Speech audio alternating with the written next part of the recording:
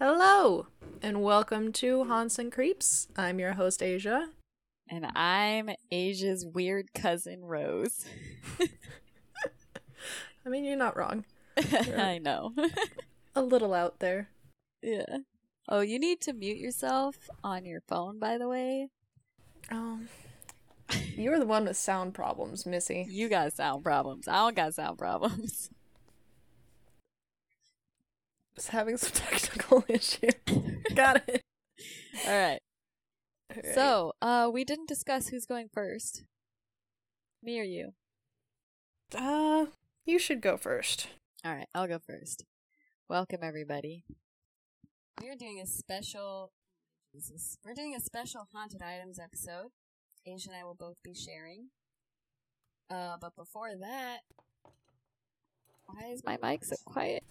Before that, and my computer fell off its stand. Oh my god. Guys, we're having a great day. Before that, we have a few things to discuss. First of all, Asia, what are you drinking this week? I am drinking a limited edition Kraken spiced rum. It is specifically for Colorado. It says Kraken attacks Colorado. That's luck. on the label. Isn't the Kraken a sea animal? Yes. Creature? Yes, it is. And what do we know about Colorado, Asia? We are not by the ocean. No. So good luck, Mr. Kraken. Also, limited edition. I thought Kraken was, cheap. Kraken it's about mid-level. You can get bottom shelf rums. It's the one step up. Oh. And it's limited edition flavor. It's for the middle class. Like us. Yes. Mm-hmm. All right. Well, I'm drinking a screwdriver with McCormick vodka, which is so cheap that it comes in a plastic bottle. Fancy. It says that it is quadruple distilled from American grain since 1856. American made. So, even shite. So, it's vodka, which is not an American alcohol. Right, and isn't vodka made from potatoes? Yeah, I was just about to say that. Vodka's made from potatoes. I mean, maybe you can make it from anything. Technically, you could, but this vodka has little itself, pictures of corn on it. So you've got a corn liquor. Wow. So middle class. I think you stepped just a little lower. Yeah, for real. And then our other oh god. Our other thing we have to discuss is something creepy of the week. Disturbing. I'm so good at hosting these episodes. You're doing great. I'm proud of you. I've been having trouble coming up with a decent one. Today was a nostalgia day for dinner. A what? Nostalgia day. Oh. We went to Popeyes and then Dairy Queen. This and I is haven't not been disturbing. to either. Stop. That's not disturbing. I don't know. It was disturbing that it's been 10 years since I have been to either one of those. Wow. I don't so have a lame. disturbing fact. All right, I'm going to tell mine because it's big enough for both of us. All right, let's do it. All right. You already know. But, well, my loving boyfriend was off at work at some other state for 2 weeks. I was home alone with the dog. And one night, I'm walking the dog. We're coming back up the stairs, and there's this fucking box outside one of my neighbor's doors in this apartment complex. And it's like... A box? I know, it's not a box. It's did we figure out what it is? Like a chest. It's a piece of furniture. Oh, that's right, yes. Yeah. It's basically if you took a box and put some legs on it and a top that kind of folds out, but not really, that's what it was. It's like a chest thing. Yeah, almost like a shitty side table. Yeah. At one point. And it gave me the heebie-jeebies immediately because it's black and it has red and black painting that's paisleys and the top of the box has like this weird fucking tree thing, and it's fucking old and shitty looking, and it's open. It's like weirdly open. The top doesn't make any sense. It opens by like a slat, like 2 inches wide, and it has like fucking like arms that let it like slide open, but that's as open as it gets. It's a 2-inch slat. Yeah, it's a pretty useless box. Yeah, and it's just sitting there in the night, you know, under some creepy, you know, like blinking lights that are dying. You know, it was creepy. So anyways, yeah. I come back, the dog and I go to bed, and I have a short spell of fucking sleep paralysis, which happens to me a decent amount. And in my sleep paralysis, I was like thinking of the box, and it was like I never open my eyes when I am paralyzed sleeping. But it was like I zoomed out the door towards the box, like really fast. Like I just zoomed towards it. And then I opened my eyes and I was like, fuck that, and I'm awake. Are you recording me? No, Yo. I was taking a picture for the gram. What? Okay. So yeah, a little bit of sleep paralysis, no big deal. It was a little creepy. But then, and you've seen this video, Asia, and we should put that on the gram too. In the middle of the night, Loki, my dog, starts fucking woofing. Like, not just like barking, but like he gets we call it's like chuffing. It's like, woof. Yeah. Ruff. Like it's like, low, soft. Yeah. Yeah. He was in bed with me. He jumps off the bed, goes out into the living room, and he starts going, woof, woof. And I'm like, what the fuck? So I pull out my camera, and he's like woofing, and he's going over to the fucking window that looks out towards that box, and he's just like peering at it with his ears all perked up, woofing. And I was like, what the fuck is this? And eventually he stopped, but like, it was fucking creepy. And for the rest of that week, that box was there. And one day it disappeared, and I was like, oh, someone finally like grabbed it. Because it was like, they put it out there so someone could pick it up for free or something.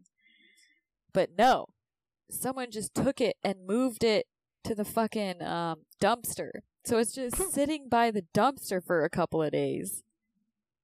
And then it disappeared. It was gone.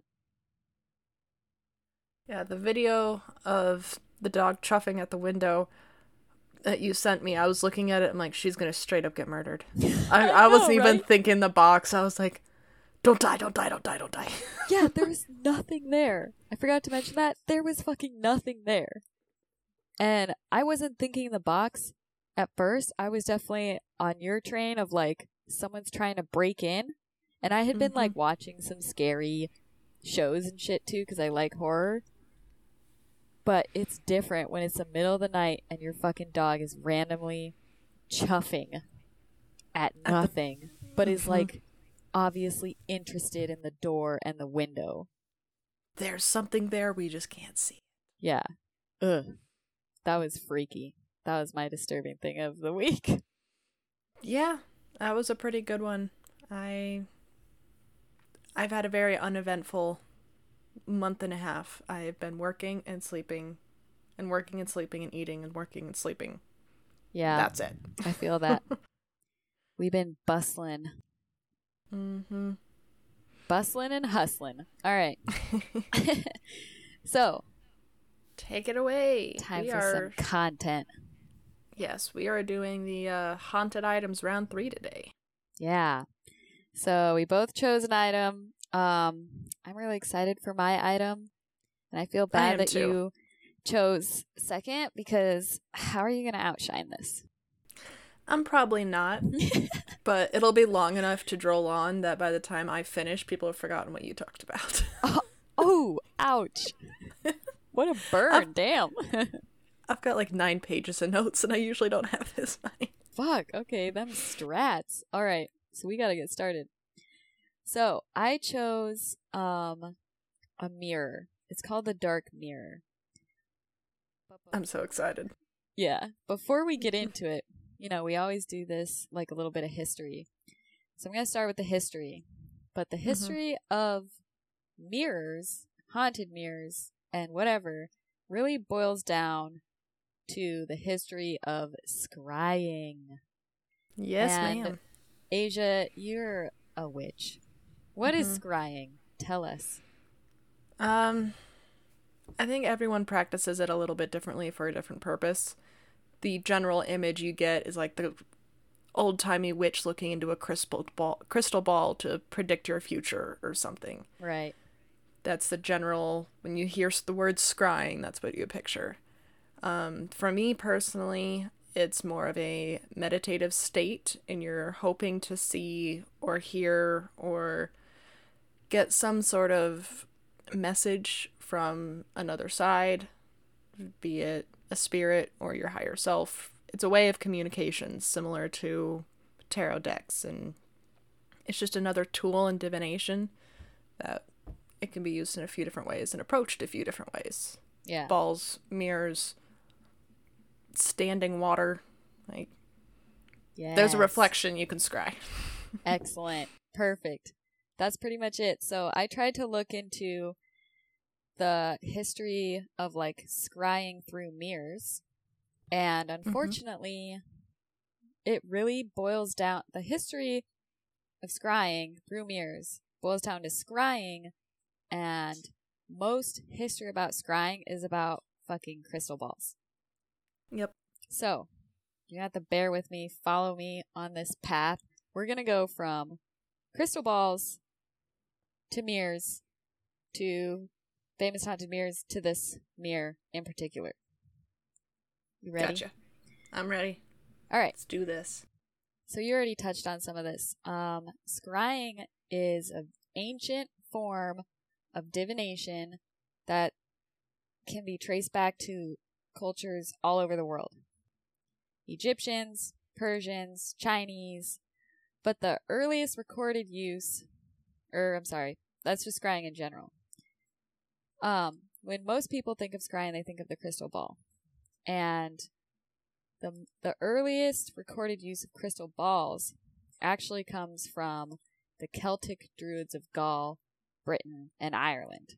So it's actually kind of a Celtic thing, which I'm super excited about. Yes, that's awesome. Irish.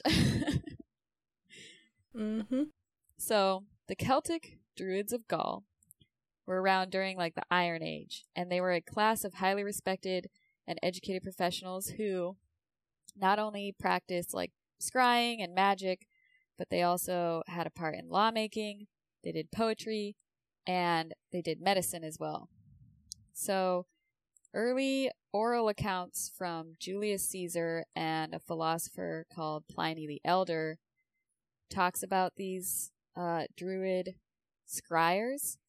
They were known as speculari. And makes sense. They commonly used a mineral to make a crystal ball. They commonly used this mineral called beryl, which is like green. And they would polish it into a sphere because to increase its reflective property, which is why people scry with crystal balls, so that the reflection is like, it's just like the shape of a sphere has the most reflective property to it. It's got the most surface area that's all reflecting at every angle. Right. Because like you said, you can scry in pretty much anything. There's fire scrying, smoke scrying, scrying in water. There's even accounts of people scrying on their fingernails if they're shiny enough. As long as it's shiny and you can look at it, you can scry with it. Basically. Interesting. Yeah. They also used beryl because it was thought to be more magnetically charged than other minerals, which made it better for connecting to the psychic energies of the moon, which I'm not sure what that is. Do you know what that is, Asia? I didn't know that. The psychic energies of the moon? Yeah, like what's that mean?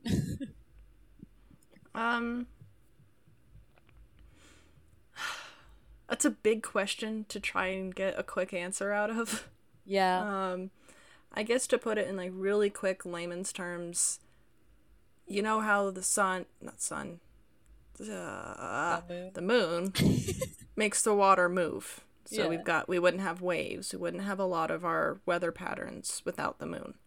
So the psychic energy is pretty much that same effect, but within our own bodies. It enhances the way we see, the way we perceive things.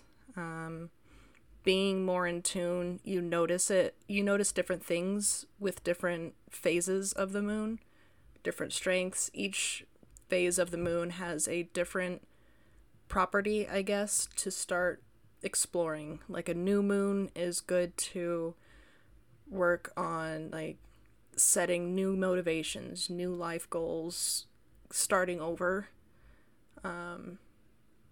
Full moons, quarter moons, like all phases of the moon have a different characteristic that you could work with to have better timing, really, to enhance whatever your goal is to achieve.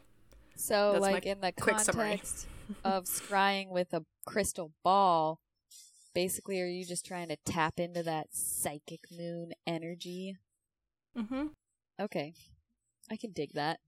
I always did think it was weird that, like, women's reproductive cycles were the same as the fucking moon. That's always kind of, like, stumped me. Mm-hmm.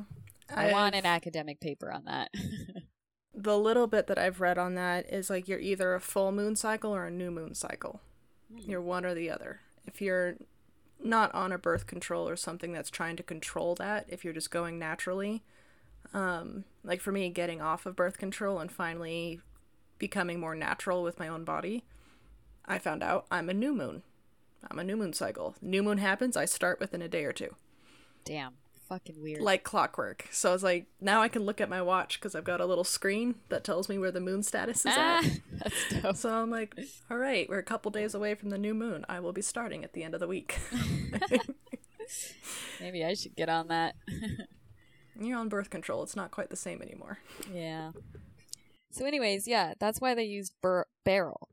Unfortunately, the Druids were wiped out by Christianity by the year 600 AD. Because, of course, Christians are like, oh my god, magic?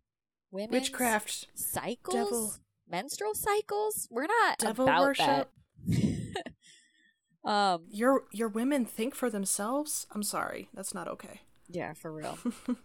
So, even though it was predominantly wiped out by Christians, there were still like Christians who would use crystal balls because it was still a way to connect to the other side. So they would try to use them to like connect with God, talk to angels, see like visions. And by the other half of Christians that thought that this shit was like blasphemous, they were obviously shunned. Which, when I was like doing this research, reminded me, I don't know if you've heard this story, but our grandmother, Granny, who's passed away, she had a crystal ball. My mom got her a crystal ball from like a Wooby Wooby festival. Yeah. And it sat on a unicorn, I think. For those of you who aren't aware of our terminology, Wooby Wooby means metaphysical. Yeah, it's a metaphysical festival. They were pretty fun. Okay. So it's sitting on unicorns. Yeah, so my mom got her, I think it was just one like unicorn figurine with a crystal ball sitting on it. And Granny was like terrified of the thing and kept it covered. Like wouldn't even look at it. So I think she was probably informed by that sort of Christian background. Oh yeah. Which is odd. We can get into that later. Asia and I have a very interesting family background. Yes. So, anyways, after scrying sort of fell out of popularity, using crystal balls fell out of popularity, their popularity was revamped during the Renaissance. And this is kind of interesting because the reason they came back into popularity is because some people considered crystal ball scrying as an almost quasi-scientific practice. So it wasn't people who were spiritual that were like astrologers. Ooh. Yeah. Science. It was like actual scientific geeky nerds being like, yo, this might have something to it. So they actually sort of considered scrying with a crystal ball legitimate. And it was still being stigmatized by the church, but crystal balls managed to stay in good standing in the scientific world, and they were even used in the political world, such as with Queen Elizabeth I. She had a close advisor called John Dee who would use scrying sessions with a crystal ball. Actually, he didn't have a crystal ball.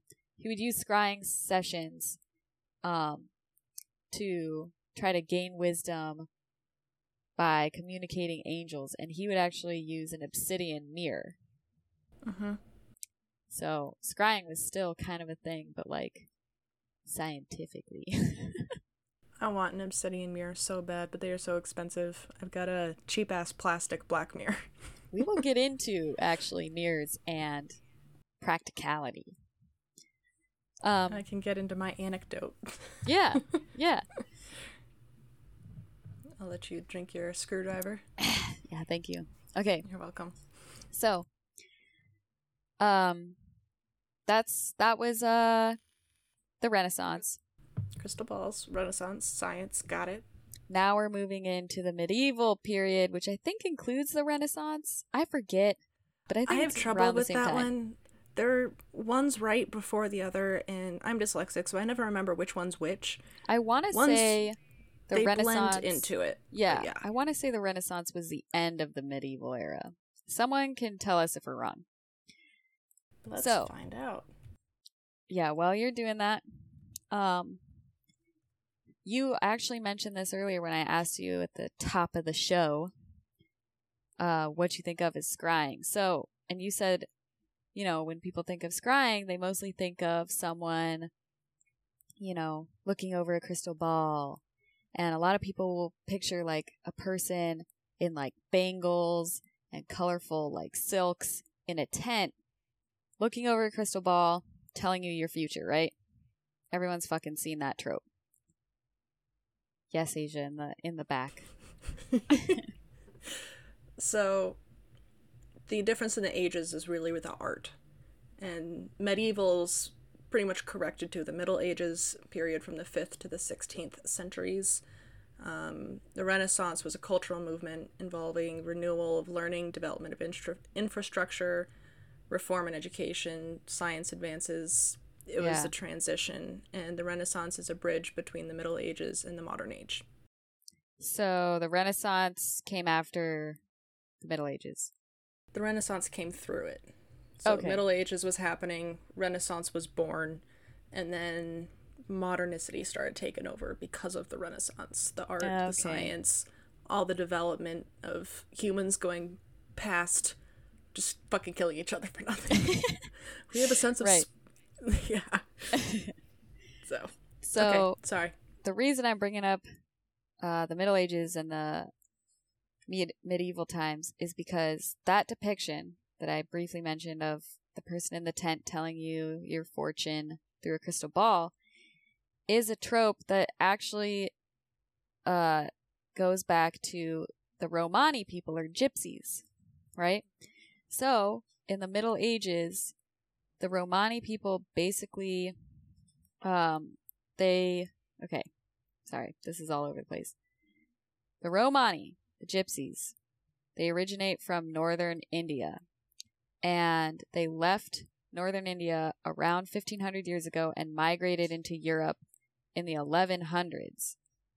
With their arrival into Europe, I think they were escaping persecution in northern India. When they arrived in Europe, they were persecuted more, enslaved, and basically the biggest reason why is because the Catholic Church didn't like their pagan practices, including fortune-telling. And so things like speaking to a Romani was outlawed. They forbade them from marrying each other. They forbade them from speaking their own language. Their children were kidnapped. They were like I said, enslaved. The typical story of, you're different. We don't like you. Yeah. Throughout all of history. We're going to murder you all. We're going to ignore you all. You can't be different where we live. Yeah. And unfortunately, the Romani, this has like been their story. They are always persecuted. They're kind of a nomadic people because they always have to pick up and move because they get pushed out of places. So because they were constantly being uprooted and pushed along, the image of the fortune teller in a booth actually comes from the fact that setting up a fortune-telling booth with a crystal ball was easy to do for someone that always has to keep moving. So it was easy to carry around, it was easy to set up, and easy to tear down. So they kind of popularized that image because that's what they were doing to make money.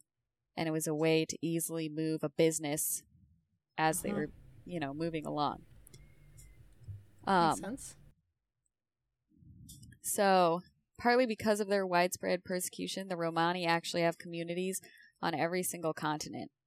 And by the 1930s, I know we're jumping, but by the 1930s, their fortune-telling and like pagan practices basically dominated the market for fortune-telling, which is another reason why that's the image you think of when you think of crystal balls and scrying and whatnot. Good for them. Yeah. So, fun fact, in New York, there is a law from 1967 that is still in place that makes fortune-telling in exchange for money a Class B misdemeanor. So that's cool, New York. It makes me want to just go take my tarot deck out there or my pendulum and just sit on the street and see if someone pays me. And jump up and go, "Do you want me to go to jail?" I actually looked into it a little bit. For the most part, people aren't like getting misdemeanors because of fortune telling. Like there's still people like selling fortune telling. But there is a lot of stories of people getting swindled by fortune tellers, and so they use this law to try to get back at them, which doesn't always work. Mm-hmm. Yeah. So now we're gonna move on to modern crystal balling. So after, right. Go ahead. No, I just said, all right. I'm amused at your crystal balling. That was a funny one. That's actually a legitimate term. No, it's not. All right. So after the traveling Romani gypsies popularized crystal balls, stage magicians started catching on. And one of the more popular ones, Alexander, the man who knows, really took crystal balls and made them fucking huge and popular. Like, I'll say this right here. When I was trying to look up a haunted crystal ball, all I would get is like Halloween props because people are so obsessed with fucking crystal balls. Couldn't find any stories or accounts. It was just like, ooh, get this haunted crystal ball prop, and that's all I could fucking find. So, Alexander, the man who knows, is partially to blame for that. He was a popular vaudeville stage musician.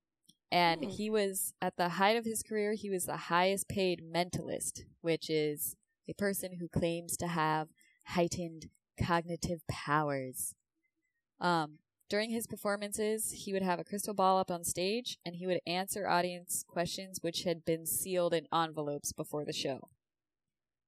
Apparently, he was real good at it. He became super popular. But after his retirement, he published a book called The Life and Mysteries of the Celebrated Dr. Q, which I believe is him. Basically, in that book, he just revealed all the tricks he had for deceiving people. A magician does not reveal his secrets. I know. He broke the first rule of being a magician. Oh my god.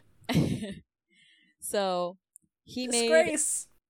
He was one person that kind of took crystal ball scrying and carried it into the modern age. Another one, which people might more readily recognize, is Gene Dixon. Gene Dixon was basically a celebrity crystal ball gazer who apparently had like crazy powers for crystal ball reading and fortune telling since she was a kid.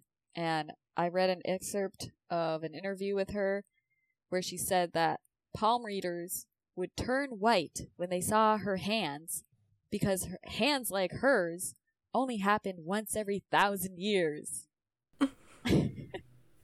All right. Yeah, big claims. But Yes. the reason she was so popular is because in a 1956 article in the newspaper Parade, she correctly foretold the assassination of a Democratic president.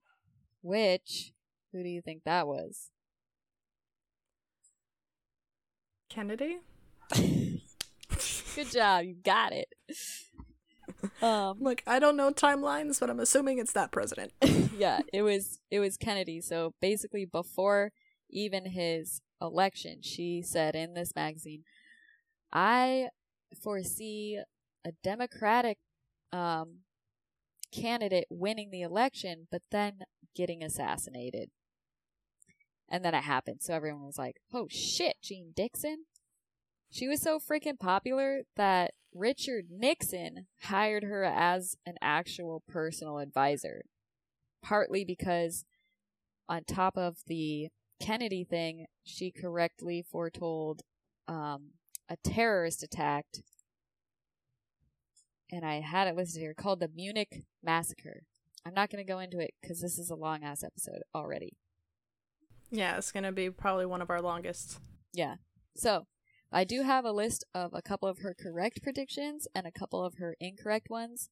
So, there was John F. Kennedy, the terrorist attack, and then apparently she predicted that a pope would suffer bodily harm and another would be assassinated, which I guess they relate to the attempted assassination of Pope John Paul II and allegations of assassination of Pope John Paul I.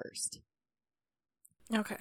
She has a lot of incorrect ones, though, too. So one of them, she failed to help find a missing 6-year-old named Dennis Lloyd Martin, who had gone missing in the Great Smoky Mountains of Tennessee. So she can't find people, but she can see death.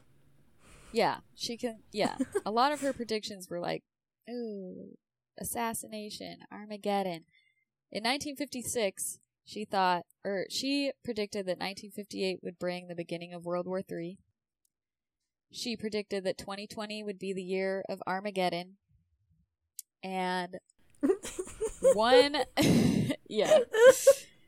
So we haven't just heard had blame COVID. for that shit. Yeah, COVID was pretty close. I mean, she was only slightly off. It was basically Armageddon. It was the end of the world as we know it. Yeah, yeah. A year forgotten because everyone was just trying to forget. For real. Sorry, there is this last interesting one, though, that has not come to pass. So, in 5 years, we'll see. Actually, in 4. She predicted that between 2025 and 2037, a war would break out between Russia and China, and that China would not only initiate the war, but also win it. Interesting. So, we have that to look forward to. She died, I think, in the 90s of a heart attack. But she has one more, at least, prophecy that may carry her into, stardom. What are you looking at? I felt rumbling in my feet, and I'm like, what just happened in the basement? At first I thought it was like a song or something, but it's by the wall, like where that closet is down there. So I'm like, did something fall out of the closet? Was the door moved? Why? Sorry. It's a little late in the episode for you to be bringing up your disturbing thing of the week, okay? It just happened. I can't help it. That is kind of weird. Sorry to interrupt. That's okay. Go All ahead. right. So that's the brief history of crystal balls and crystal balling. Now we'll get into mirrors. I tried to look up a history of mirrors. I could fucking not find anything. I think the only reason there's articles about the history of crystal balls is because they're so fucking popular in media. Whereas mirrors, it's like, ooh. I'm surprised you couldn't find much on it. Yeah, I might not have been searching the right shit, but yeah. Okay.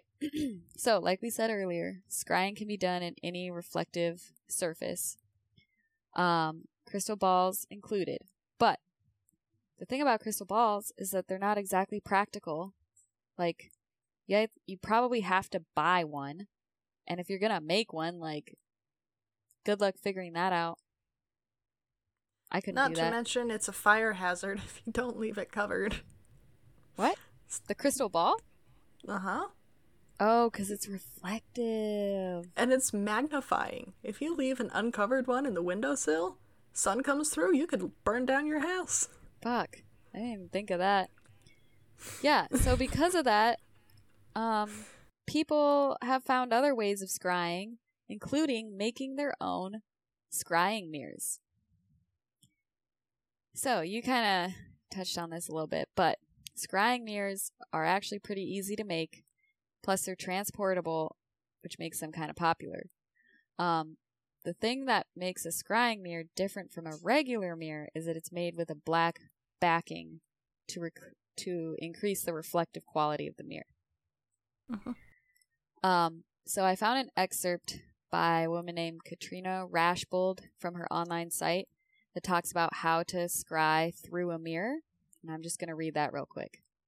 So, after dark, arrange a mirror so that you sit directly in front of it and have a candle lit on each side, between you and the mirror. Wait, what? Whatever. Mm-hmm. Make sure there are no additional light sources in the room. Wear clothing that is dark and does not reflect from the mirror. Sit approximately 18 to 24 inches from the mirror at most. Light an incense that you enjoy. Play meditative music if you wish. As the candles burn, relax your entire body, starting with your face and working your way down to your feet. Feel your muscles and your mind relax more with every breath. When you have relaxed completely, work to still your mind from mundane thoughts. See them as tangible objects whirling around you that stop and drop to the floor. Which is not the first time I've heard that. It's actually the second time. Do you have a question, Asia? I was just going to say she left out to not have your reflection in the mirror. I think she wants you to have it in there. Interesting. Everything that I've ever studied is like, don't have your reflection in the mirror. Angle it so you can see into it, but you can't see yourself.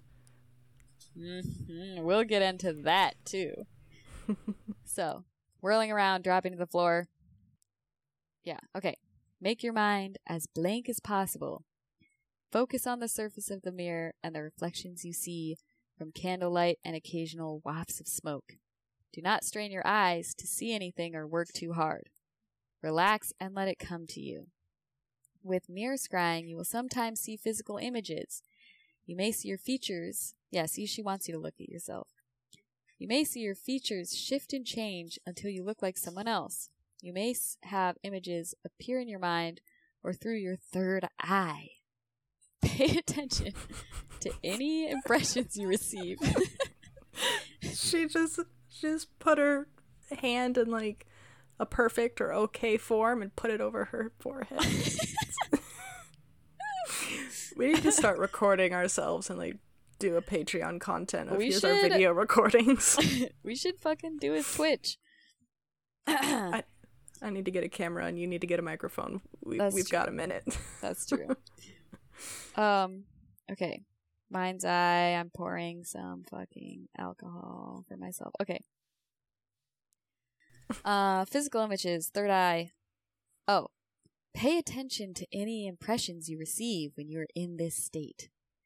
For my first mirror scrying experiment, I asked, what did I look like before this life? And I literally saw my features shift and change several times. It was quite a relaxing and enjoyable experience.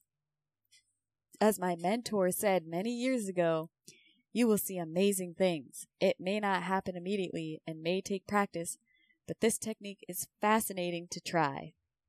Why are you shaking your head? What do you disagree with? Seeing amazing things.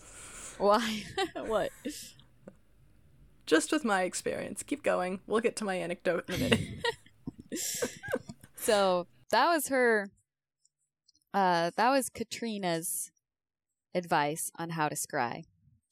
And for the most part, this is harmless, right? You're just like, the way I see it with, like, a skeptical type of mind is, like, you're literally just hallucinating shit, which I know is not, it's not impossible to make yourself hallucinate. Like, you can put yourself in a super quiet ass room and just people will get fucking freaked out just by how fucking quiet it is. Or like those, what are they called? Sensory deprivation. Wow. Did you just scry that out of my mind's eye? I just read your mind. I didn't have to do any scrying. Oh my god. Yeah, sensory deprivation tanks, shit like that. Like, the way I see this, if you're looking at, and this happens to me, I don't know if you've ever had this, but sometimes, like, for example, in an interview, if I'm making direct eye contact with someone for too long, their face starts looking fucking weird. And I have to, like, blink and look away, and I'm like, oh god, this is kind of rude, because I can't, like, you're talking to me, but I'm looking away, because otherwise your face looks fucking weird right now. That's when I look to their ear, or right above their shoulder. I'm looking at them, but not into their eyes. Yeah. So, that's why I'm not convinced that people are really seeing anything. I think, you know, from all the stuff I've read, it's like one source said, don't listen to music because it can affect what you scry, which really to me means, yeah, if I'm listening to heavy metal while I'm scrying, I'm probably going to see a fucking, you know, I don't know, a dude biting a chicken's head off. Ozzy Osbourne. Did you look at that? Whoa, or Marilyn Manson. From? Yeah. So that's kind of my take on this stuff. But for the most part, it's harmless, right? You're just scrying, you're hallucinating shit in the mirror, having epiphanies. But the reason we're talking about scrying in mirrors, and mirrors in general, is because this is not totally harmless territory. Shit apparently can go down. Some people believe that mirrors hold a lot of power in and of themselves. Not that you're just a tool, but that they can be, like, imbued with power. Some say that you can accidentally or intentionally open portals in a mirror. Yeah. Others say that mirrors may be cursed or have malignant beings attached to them. And we've seen this in horror movies all the time. You know, something passes behind you in the mirror, or you look in the mirror and something's fucking, you know, different, scary. Ooh. A couple of, like, good examples, or one good example is fucking Bloody Mary. Yes. Yes. Please tell me you dug into the origin story of Bloody Mary. Fuck yeah, I did. Yes! I'm so proud of you. There are a couple origin stories, quote unquote. But, like, so there's Mary Worth, which is the one we're going to cover. And then there's Bloody Mary, who was, like, was she a queen? She was, like, an English royal who was very violent. And they called her nickname was Bloody Mary. So some people think that she was atrocious. Yeah, that she's the ghost that shows up when you say Bloody Mary in a mirror. I disagree. I think it's Mary Worth. So we're going to tell her story. Let's go for it. All right, so Mary Worth was a witch who lived in a small cabin in a forest near a village. She was known around the village for selling tinctures and remedies to the people.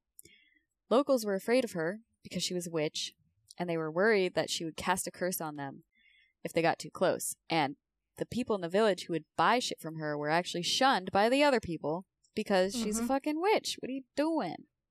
It's like, I'm sorry, you don't know what a nurse is yet, but okay. Yeah, for real. Same fucking thing. So, soon, people started noticing that small girls were going missing. It wasn't just like one or two. It was like girls from all over this little village started going missing. It was causing a crisis. They went, of course, to ask Mary about it.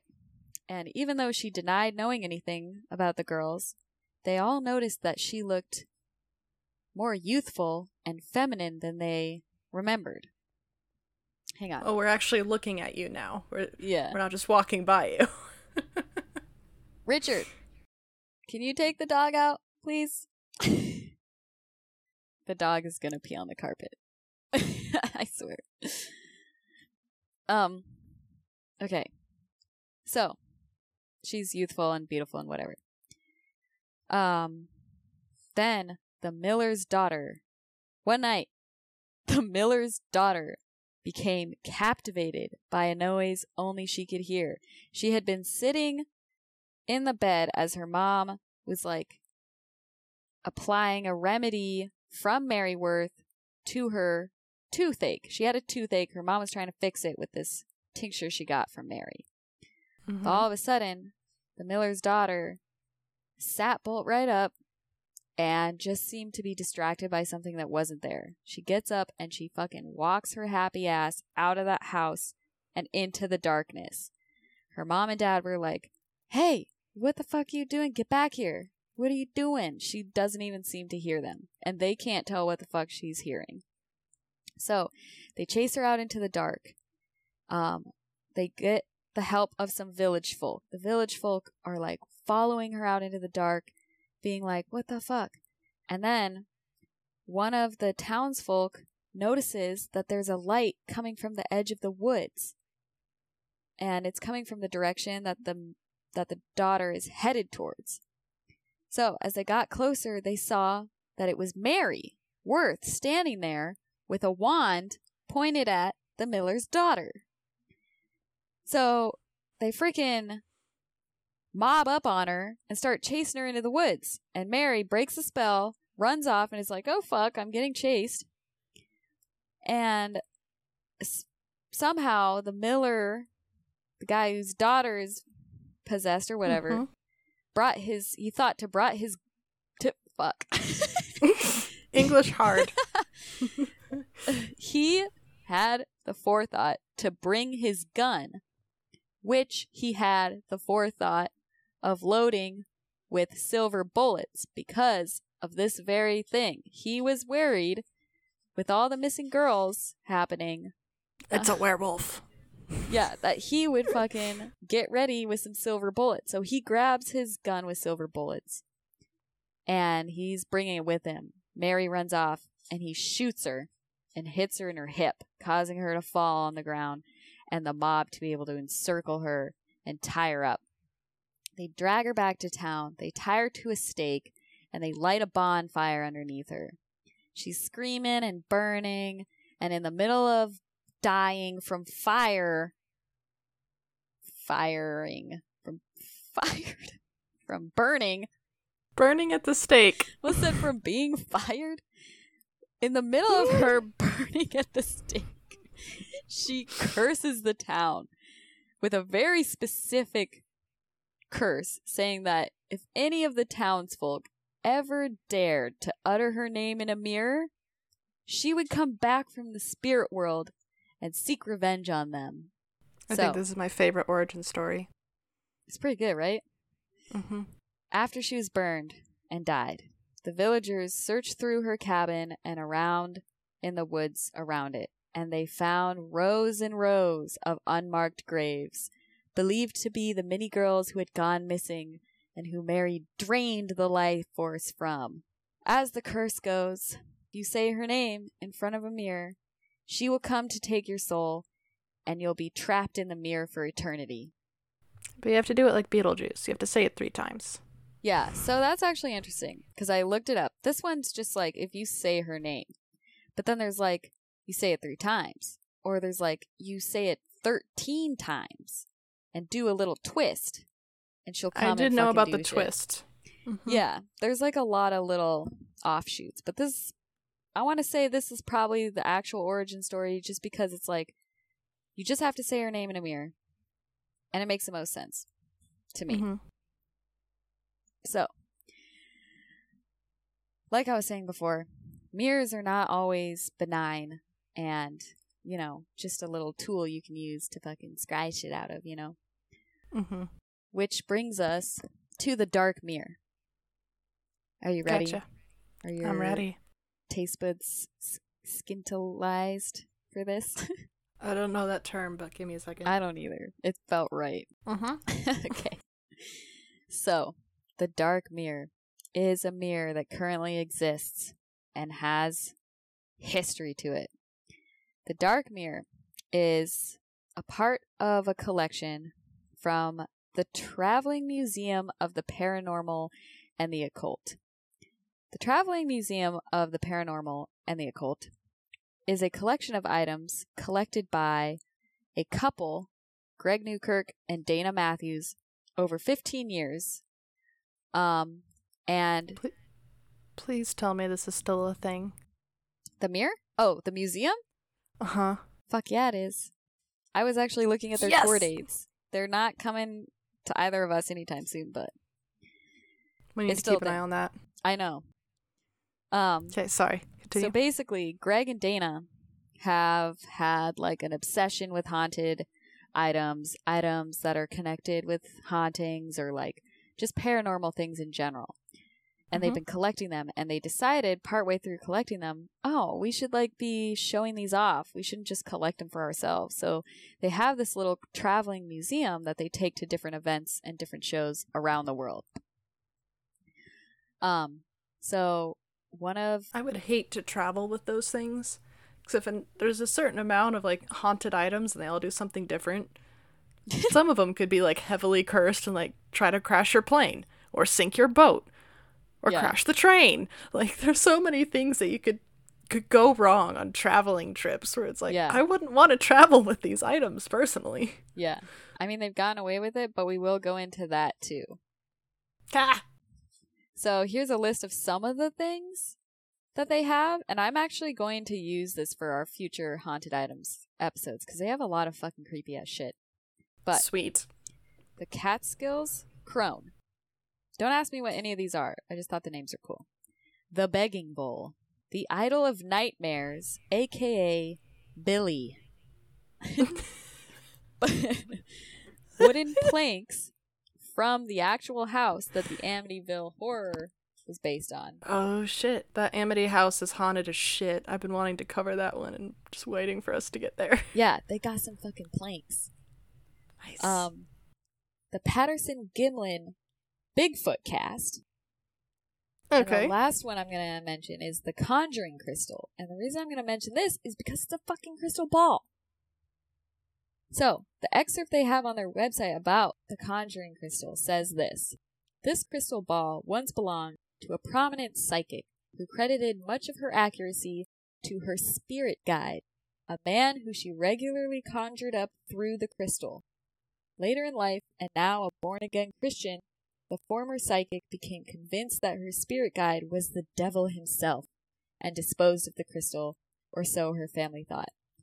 After her funeral, the former fortune-teller's son discovered the conjuring crystal in her belongings and attempted to use the divination tool himself, only to be interrupted by slamming doors, flickering lights, and an overwhelming presence that he believed was his mother, warning him to step away from the crystal ball. Okay. So that's all I know about it. That's their little excerpt on this conjuring crystal. Interesting. But this is the type of stuff they collect. They go after a lot of items that they hear about, but they also have things relinquished to them because people are like, please fucking get this off my hands. I don't want this in my house anymore. You take it. Exactly. So, the Dark Mirror is in their collection.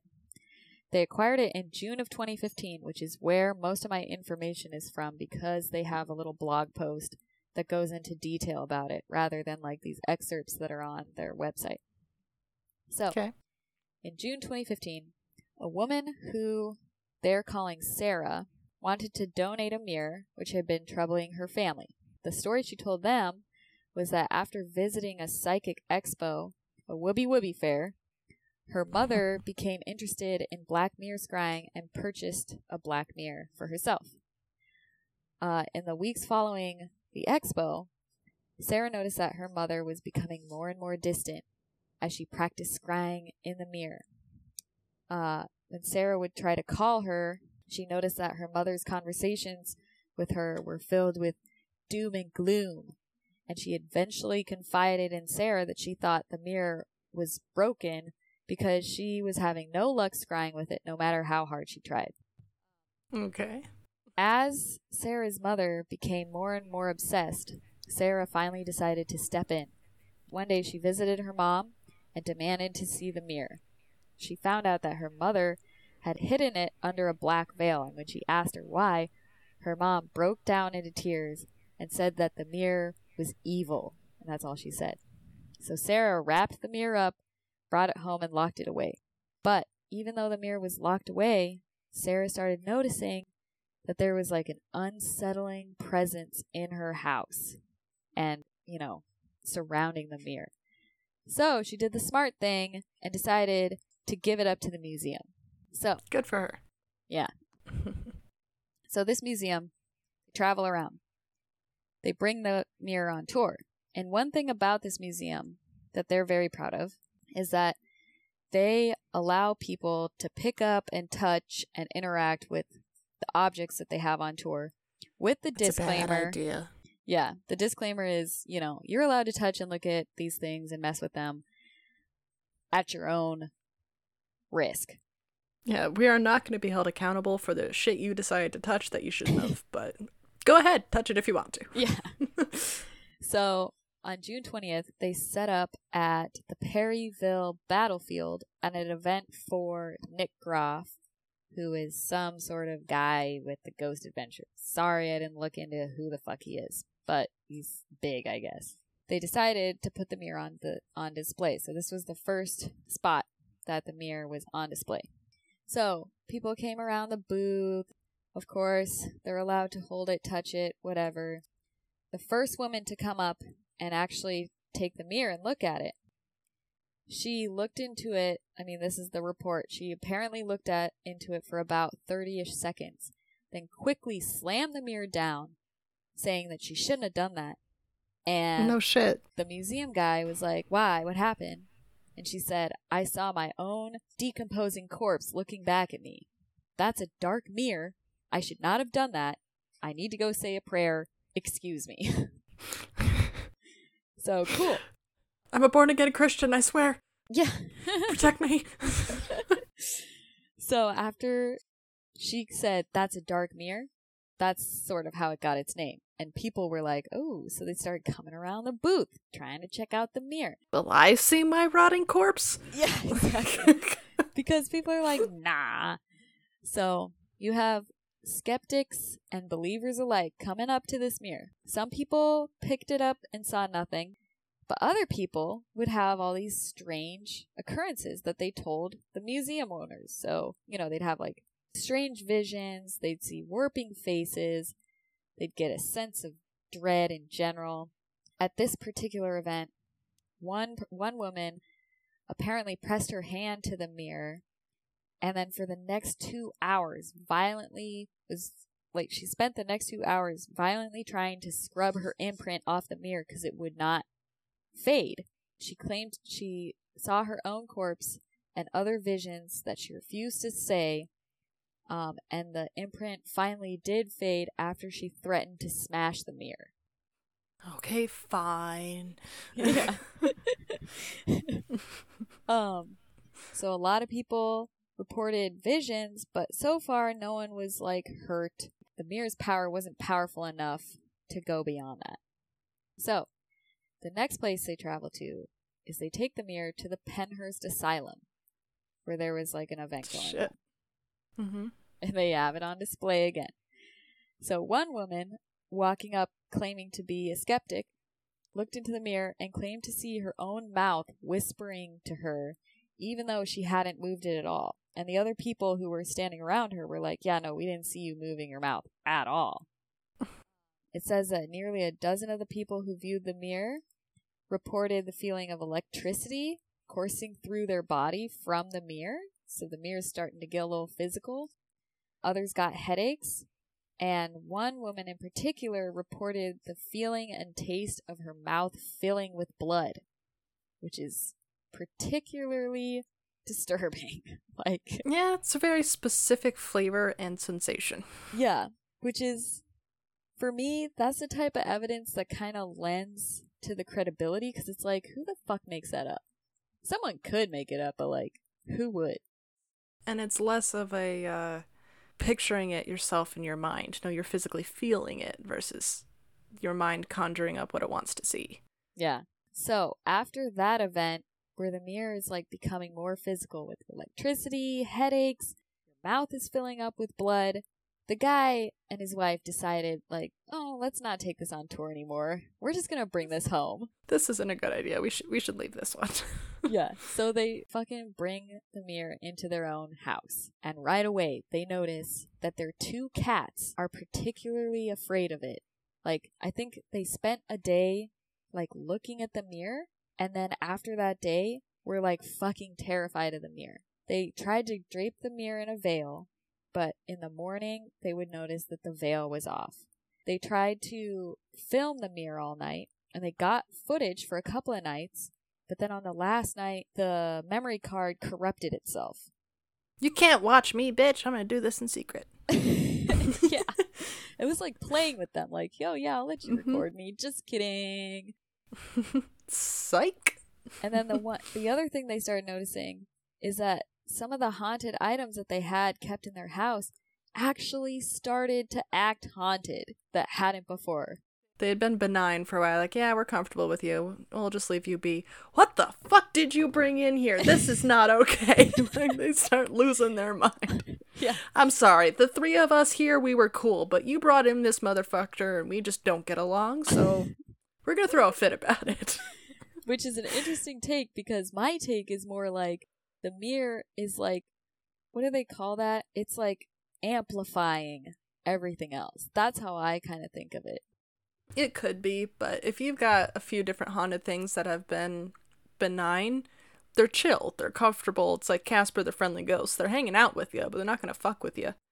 Right. But then you bring something else into their space that's like, now you've got a whole spiritual warfare going on. This motherfucker, who are you? You're not supposed to be here. This is my home, and these 2 buddies, we're friends now, but you are not our friend. You can't be here. Like a couple of fucking high school girls. Yeah, exactly. They You like can't start throwing sit shit here. at each other. Exactly. You can't sit with us. Yeah, so one of the items apparently was a haunted painting that had been benign, hadn't been doing shit. It randomly your haunted flies painting? off the wall. No, it's one of the paintings that they, like, in this blog, they have a couple pictures of these little expos. It's like this painting of a young girl in a dress. I think that's the one they're talking about. Please tell me she moves around in different places in the painting. Well, according to this, she hadn't been doing anything. Another item that apparently didn't like this new guy, Mr. Guy Mirror, whatever the fuck, was a creepy doll called Ruby. This one freaks me out a little. Ruby disappeared. They don't know where the fuck Ruby is. Yeah. I've got arms and legs. I'm out.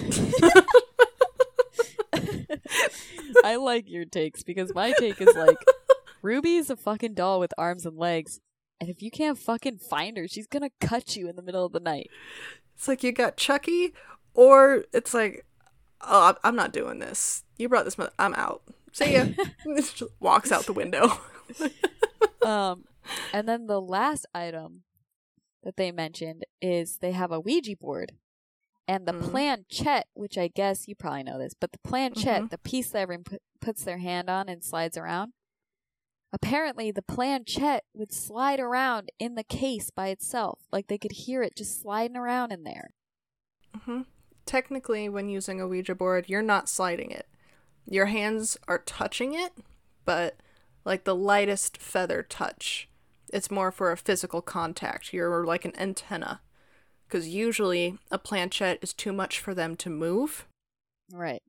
So they'll kind of go through you to physically manipulate it. Unless you're whatever is attached to this fucking mirror and you can just do whatever you want. Yep, really strong. That's for sure. So, needless to say, they don't keep the mirror on display in their house anymore.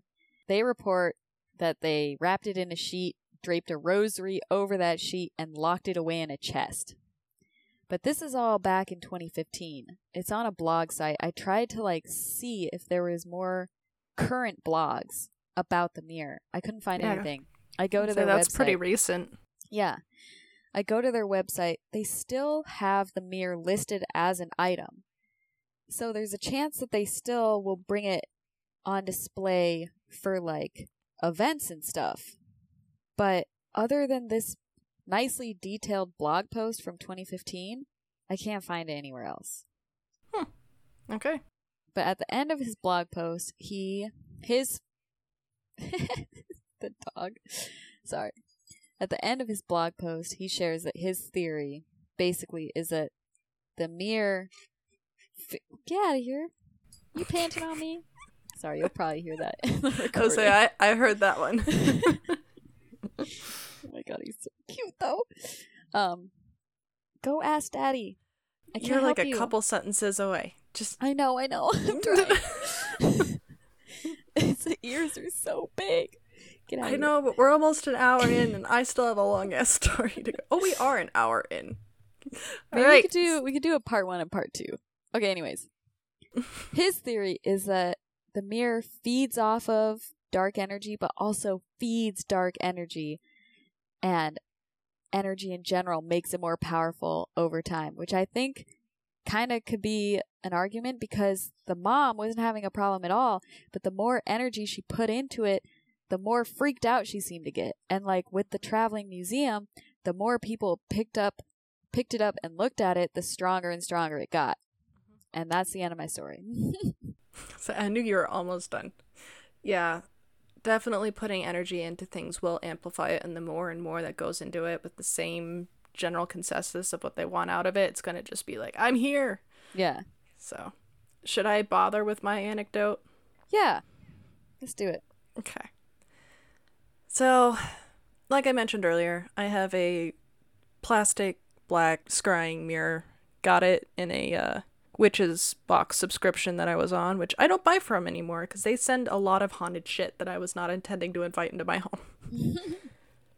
So the first and only time I have scryed, I apparently opened up a fucking portal. I don't know how I did it, and I needed help to close it.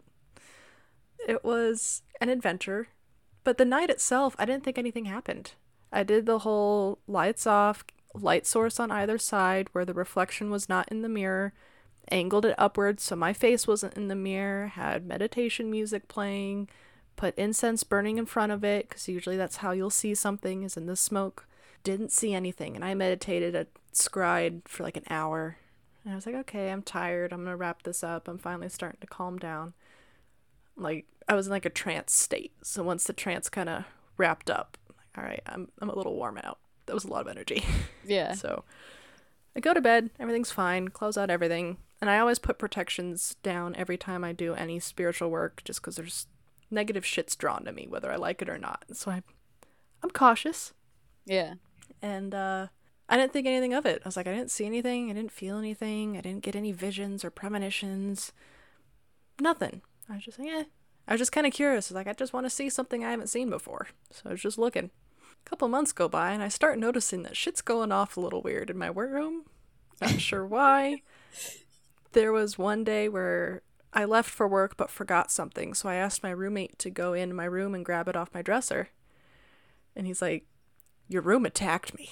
I'm like, what? Yeah, like, Fuck? shit fell on me. Like, shit came off the walls. Like, oh, that's not good. I mean, yeah, that's a little scary. You didn't tell me Yeah. that part. I figured I'd leave some special details. So like, well, at least my room's protecting my space, but at the same time, I never asked anything to. Yeah. So, what's in my room?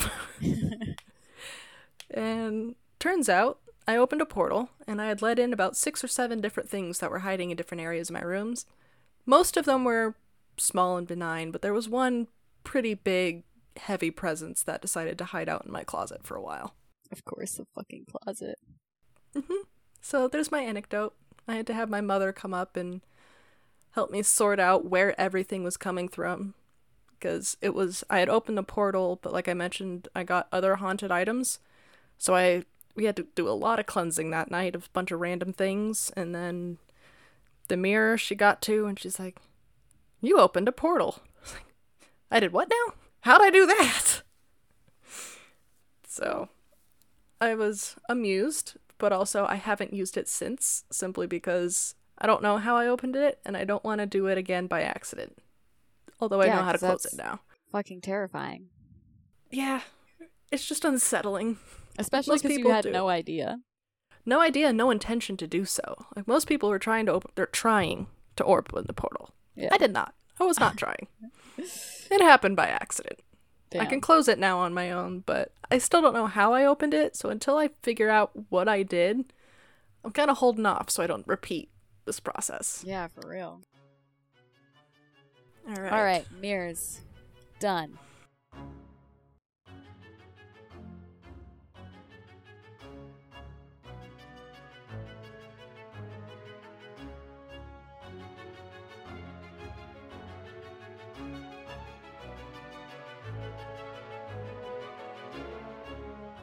Hello, friends. This is Rose, your favorite agency girl.